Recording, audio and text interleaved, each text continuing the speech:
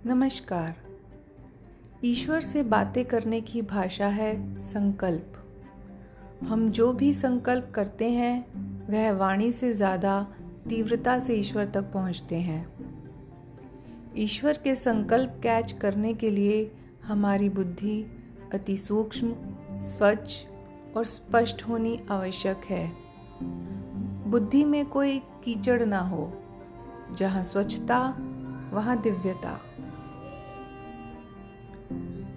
9 अगस्त 2021 आज की प्रेरणा।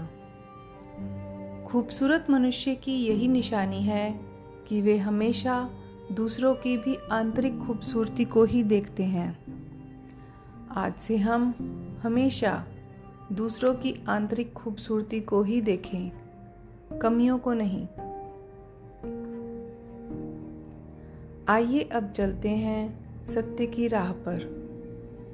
महक रही है ये जिंदगी आज भी तेरी रहमतों से। तेरा हर वचन मेरा कर्म बन जाए, ऐसी हमें सौगात देना। यह हमारी जिंदगी का सबसे बड़ा रहस्य है कि हम जानते हैं कि हम किसके लिए जी रहे हैं, लेकिन ये कभी नहीं जान पाते कि हमारे लिए कौन जी रहा है।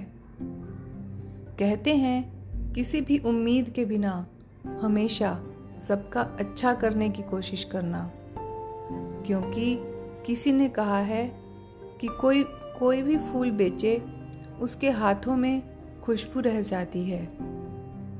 ध्यान रहे कि जीवन में हमेशा एक दूसरे को समझने का प्रयत्न करें, परखने का नहीं। विश्वास में विष भी है और आस भी है।